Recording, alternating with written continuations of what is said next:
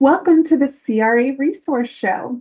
CRA Resources is a unique recruitment agency with a single focus of providing CRA staffing for clinical studies across North America. My name is Becky Clark, and I'm Operations Manager at CRA Resources. Today, we are sitting down with Angela Roberts, Head of Recruiting, and Natalie Prigge, one of our superstar recruiter/account managers. And today's topic is continuing our last podcast theme of resume tweaking to put your best foot forward. So today we'll be talking more about the content or the meat of your resume. So make sure to visit craresources.com/blog to catch up on our latest blog posts. You can also sign up there to get this content delivered straight to your inbox. So I'll turn it over to Angela so she can give us more detail on our topic today. Thank you, Miss Becky. And as you mentioned, this is all about resumes. And the most recent podcast that we finished actually covered some basics as it relates to how to get your resume read to begin with. And we shared some really great tips and funny stories as it relates to lazy versus crazy formatting and what that means and what you need to embrace and what you need to steer clear of. But we also talked a little bit about some innocent mistakes that some individuals create on their resume that could make them appear fraudulent. So if you missed that last podcast, navigate to our website or to one of our podcast channels and check it out, because we think that that's really, really, really good in terms of contents and will help get you started. But with that being said, there are other things we want to talk about today, which is really more related to the content and what you need to add to your resume, perhaps what you need to leave off of your resume. How do you make yourself show that you really know what you're talking about? And we can talk about things like accomplishments versus tasks, or when is a resume too long or too short, and, different things that you can do if you're entry level versus older, older, so you don't look old, all of those types of things. So I guess, Natalie, what I'd like to do is just start with you and ask you, what would you consider the top 3 things that would cause you to rule a candidate out when you look at the content of their resume? That's a great question. I would say one recently that has caught my eye when looking at resumes is when folks are just copying and pasting the exact same tasks for every CRA employment, or employment that they have had in general. That's the same role. Looking at that way, where it's the same repetitive tasks, comes across as lazy, or what have you really done in those employments? Talk to me about your accomplishments versus just these repetitive tasks. So I would say that that would be one in particular that has catch my eye, where I'm seeing that a little bit more, and I'm seeing that our clients like to see more of that accomplishment versus tasks. And I can understand why, because Sure. it tells them a little bit more about the individual. It's almost like reading their story, the CRA's story, and what they can bring to their company when they're reviewing that resume. So I would say that that would be one topic or one thing that really pinpoints out for me. And it's really, really an important mhm. one too, before you move Yeah. on to the next, because I see why in some cases CRAs would be interested in copying and pasting a job description. We spoke a little bit about the resume scanning systems that most companies use during our last podcast, and it is very important to be able to grab keywords so that your resume is saturated with those. Right. And copying the job description is a good starting point, but to your point, don't leave it at that, Right. because every resume should tell a story. We like to read the resumes like we do novels. We say that over and over and over again. And if you've just copied and pasted from job descriptions and you're not speaking to what you've done, what you did for that company, what you accomplished for them, what you did to help propel their mission forward, then something gets lost in the mix. It's quite Yeah. generic, isn't it? Yeah. I would say to kind of, for the individual to kind of set themselves apart from that repetitive task is, if you have been a CRA for several years, and you have done primarily almost the same task, maybe make it to where you have that top part of your resume where you speak about your CRA experience, but then after that, like your therapeutic background and what you've done, but then after that, make it more about your accomplishments, what you've Exactly. been able to accomplish in your CRA role. Yeah. Agree. So maybe then when you look at the resume, it looks something like under each employment, when you have how, the years, the months, whatever that you've worked there and your title, maybe that's where you say what's unique and creative in Right. that, and what was different at each thing and what your goals were and what you accomplished within each employment section, and having a separate section, to your point, Natalie, above or below or whatever. These are the regular, the standard CRA tasks Right. that I did anywhere I had this title. This was it. But then list all the unique things with each actual position. Correct. Yeah. And good Nice, I like examples that. of that. Yeah, I like that too, because real good examples can be, and for those of you guys that are out there listening, it's not that complicated. We just need to know a little bit about what you did. So, for example, if you worked for 3 years at Syneos, first of all, working for a large CRO for 3 years is already a testament to your ability to navigate multiple systems and the Cadillac of training that you received while you were there and all of that. But speak to what you accomplished, right? Worked on 3 oncology projects, hard enrollment, helped improve site recruitment by such and such, handled X number of closeout visits to meet milestones. Whatever you did that helped to make that project effective and help the sites to be effective in being able to execute the project. Exactly. Yeah. A lot of these hiring managers, they see resumes all day long. And if you can make your resume to where it's more of accomplishment focus versus just task focus, you're going to stand out. You're going to definitely stand out, and they're going to see your accomplishments and, oh, wow, we could have used that in our last study, or, you know what I mean? Let me get her through. So, yeah. And it shows that you're result focused. Exactly. You're not there to just punch in and punch out. You're there to help accomplish something. Exactly. And we talked a little bit about in the last podcast that recruiters recruiters and hiring managers spend about 7 seconds on a resume before they make a decision as to whether or not they're going to continue looking at it. And if your resume looks like every other job description or resume they've seen, you might not get called out, but you may also not be one of the first ones that they reach out to. Right. Yeah. That's true. And with this in mind, you kind of want to think about your resume as like real estate for, your brand and for your advertising, what you do best and your skills and your accomplishments. And if you've got the same tasks repeated over and over, that just extends the page number, on your resume. And I know we've gone on record to say that the total page number is not necessarily, make it or break it for us. We do have some clients that are more particular that shorter is better, but for us, we want to see what you've accomplished. And if that takes longer, that's fine. But when you don't repeat just the same rote tasks, that will naturally condense it. So you're saving your resume real estate for the really important, unique things that showcase what a great hire you are compared to others. Yeah, great. I definitely agree. So then, Natalie, what would you say is another thing that would cause you to rule out a candidate when you look at their resume? Sometimes they will add things as far as they love to go take a walk down the beach or plant some beautiful flowers in the garden or some amazing volunteer work, which is great. I love that the individual has a great work-life balance and do things for themselves, but I don't think it's needed in the resume. I agree. And it's funny, I've got a couple of sponsors that say, I want to know that much about the person that they love reading, or those are the conversations to where you're trying to build a connection during the interview, and you start talking about what you love to do in your spare time, and you're trying to build a bridge to the relationship that you're speaking with. But I absolutely agree. And we don't need you to say references available upon request. Yes. Of course you're going to provide references upon request. That's a good point. Yeah. And volunteer work, I mean, that's a tricky one, isn't it, you guys? Because that kind of speaks sometimes to those either newer candidates, entry level, whatever you want to call it, versus, professionals that have been at this role for quite some time.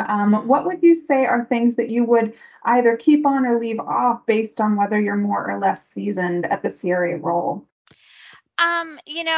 If you're not as seasoned as a CRA role, I probably would keep volunteer work if it's almost parallel to clinical research.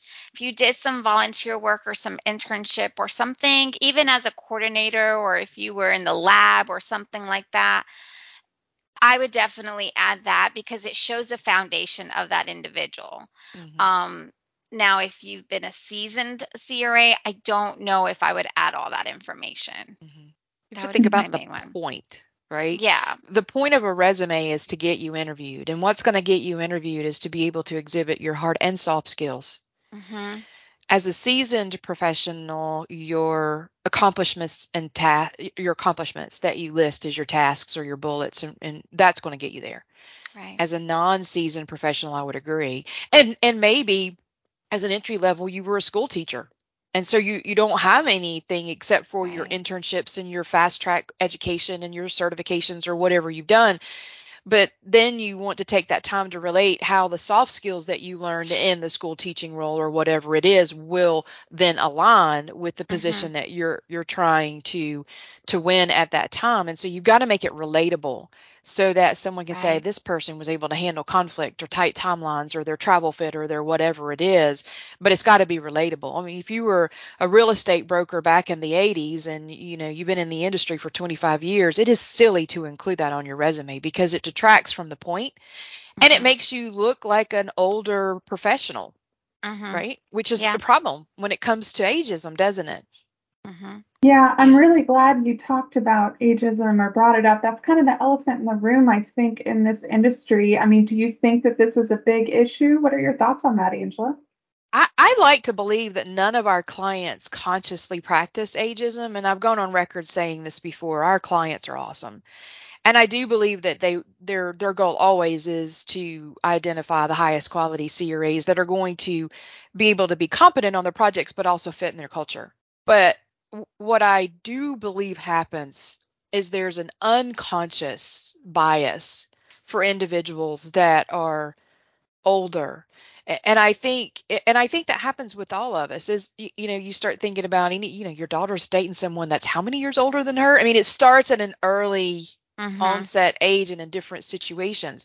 So I think it would be a flawed approach for any candidate that has a lot of experience to not consider the fact that someone looking at the resume may consciously or unconsciously practice ageism.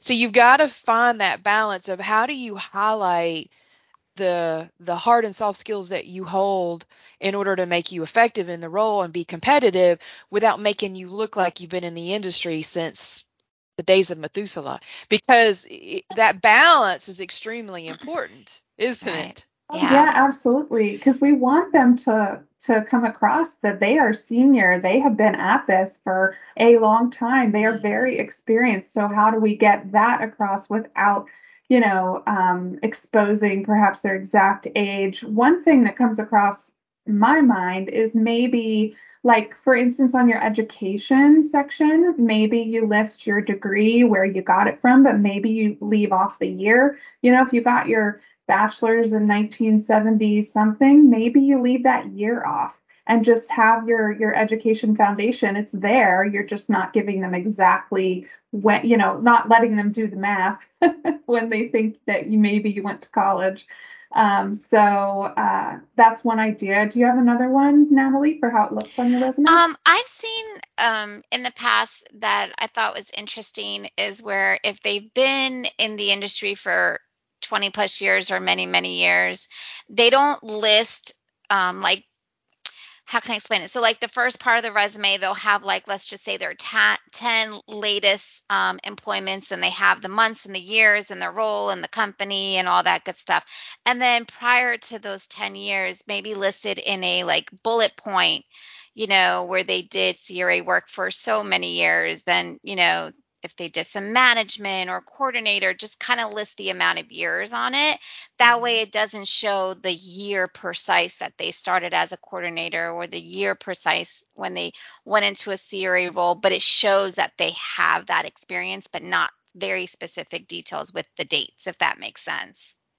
And I think Mm-hmm. it's important if you've been a nurse, if you've Mhm. been a coordinator Yeah. specifically, and there are other roles that are key also, but nursing and coordinating, if you're a senior CRA and you started your career in those roles, don't take them off your resume. Yeah.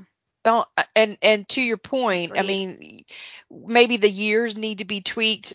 Don't don't change the years. I mean, the years are the years, but Right. leaving them off is a different Leave discussion. exactly. Hmm. Yes. Yeah. Having your experience there, but don't have to provide the details as far as the years. Just registered nurse for 10 plus years. Yeah. Clinical research coordinator for 6 years. Yeah. Started CRA work, blah, blah, blah, blah. Like very generic information, but them showing that you have that experience, but not specific with the dates and years. Yeah, and sometimes those things can be bullets in your professional summary section, Exactly. so you can highlight the foundations right off the bat at the very top, and then they can drill into more of your specific work. But, I can understand that definitely with someone who has those foundations. Maybe if you don't have those foundations, maybe leave off that you were a lifeguard, to Angela's point, leave off that you were a broker. Just start your experience with clinical research. And if you're a 25 plus CRA, veteran, maybe you have the bullets about that your coordinator work or your nurse work before, but then you start your actual employment, professional experience part at the bottom. Maybe you just start with your CRA experience right off the bat because you've been doing that for, 20, 25 years. So maybe you just start with that and your actual fleshed out experience and have the bullets of your foundation up at the top. Just different ideas for you guys, because I think it really depends on how long you've been at it, what kind of experience you have to offer, because we want to showcase that you've got diversity. We just want it to be relevant. That's what we like to see. Right. Well, another thing too, I'm reading more and more and more about people really telling a story through their resume. I mean, we talk about storytelling all the time, but more in the context of to where I can look at your resume and see that you've been in control of your career and you have a goal in mind and that you're progressing your career according to those goals, etc.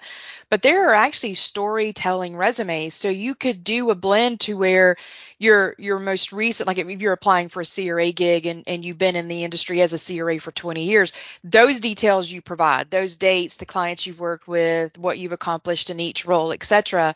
But then underneath that, you could even still tell a story. I entered in the field working for MD Anderson as a clinical research coordinator on oncology projects, et cetera, et cetera, et cetera. And you just tell a story. So you're not leaving it up to the imagination of the recruiter or the hiring manager. You're still showing and highlighting the relevant backstory that you have without having to give those dates. Now, if somebody asks you for the dates, you give the dates. So you need to be keeping track of the dates so they don't accidentally slip or what have you.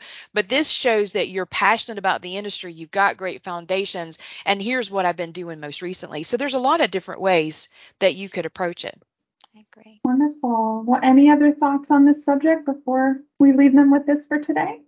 The only other thing I would say is if you're not sure what to add to your resume, you're not sure what to remove from your resume, ask somebody. But make sure it's a reputable person that you ask. Mm-hmm. There are resume writing companies out there that I don't think are worth the salt that they stand on. And all they do is take your data and just make it pretty. This audience needs to understand that garbage in results in garbage out. And we haven't started talking about cover letters yet, but it's even more important whenever you're really trying to tell your story. If you want somebody to help you with formatting, understand it's formatting only. What we're talking about today is content, and it's critically important that you know how to represent that content in a way that makes you shine. And a lot of times coaches will help. There's a lot of really great CRA coaches in the industry. If we're representing you, we're going to provide that detail. But go reach out to a niched recruiter with a good reputation, because they will tell you. They have their fingers on the pulse of the industry, and they're going to be able to tell you what sponsors are looking for. And that's the point, is honest representation of your skills and qualities, but knowing what to add and what to remove sometimes can be tricky. And it might vary based off of who and what you're applying for. So keep that in mind as well. That's a great point. Definitely. Mm-hmm. Thank you so much, Angela and Natalie. What a great discussion. And thanks to everybody out there who's been listening. At CRE Resources, we understand you have so many options when it comes to selecting which clinical recruiting company to partner with. As Angela mentioned, not only do we take pride in working with the highest quality CRAs and site managers, we also only work with quality pharmas, biotechs, medical device companies, and CROs who recognize the importance and value of a CRA's role. So we want to represent you as best we can. So feel free to reach out at craresources.com for more information about our firm, and we really can't wait to work with you.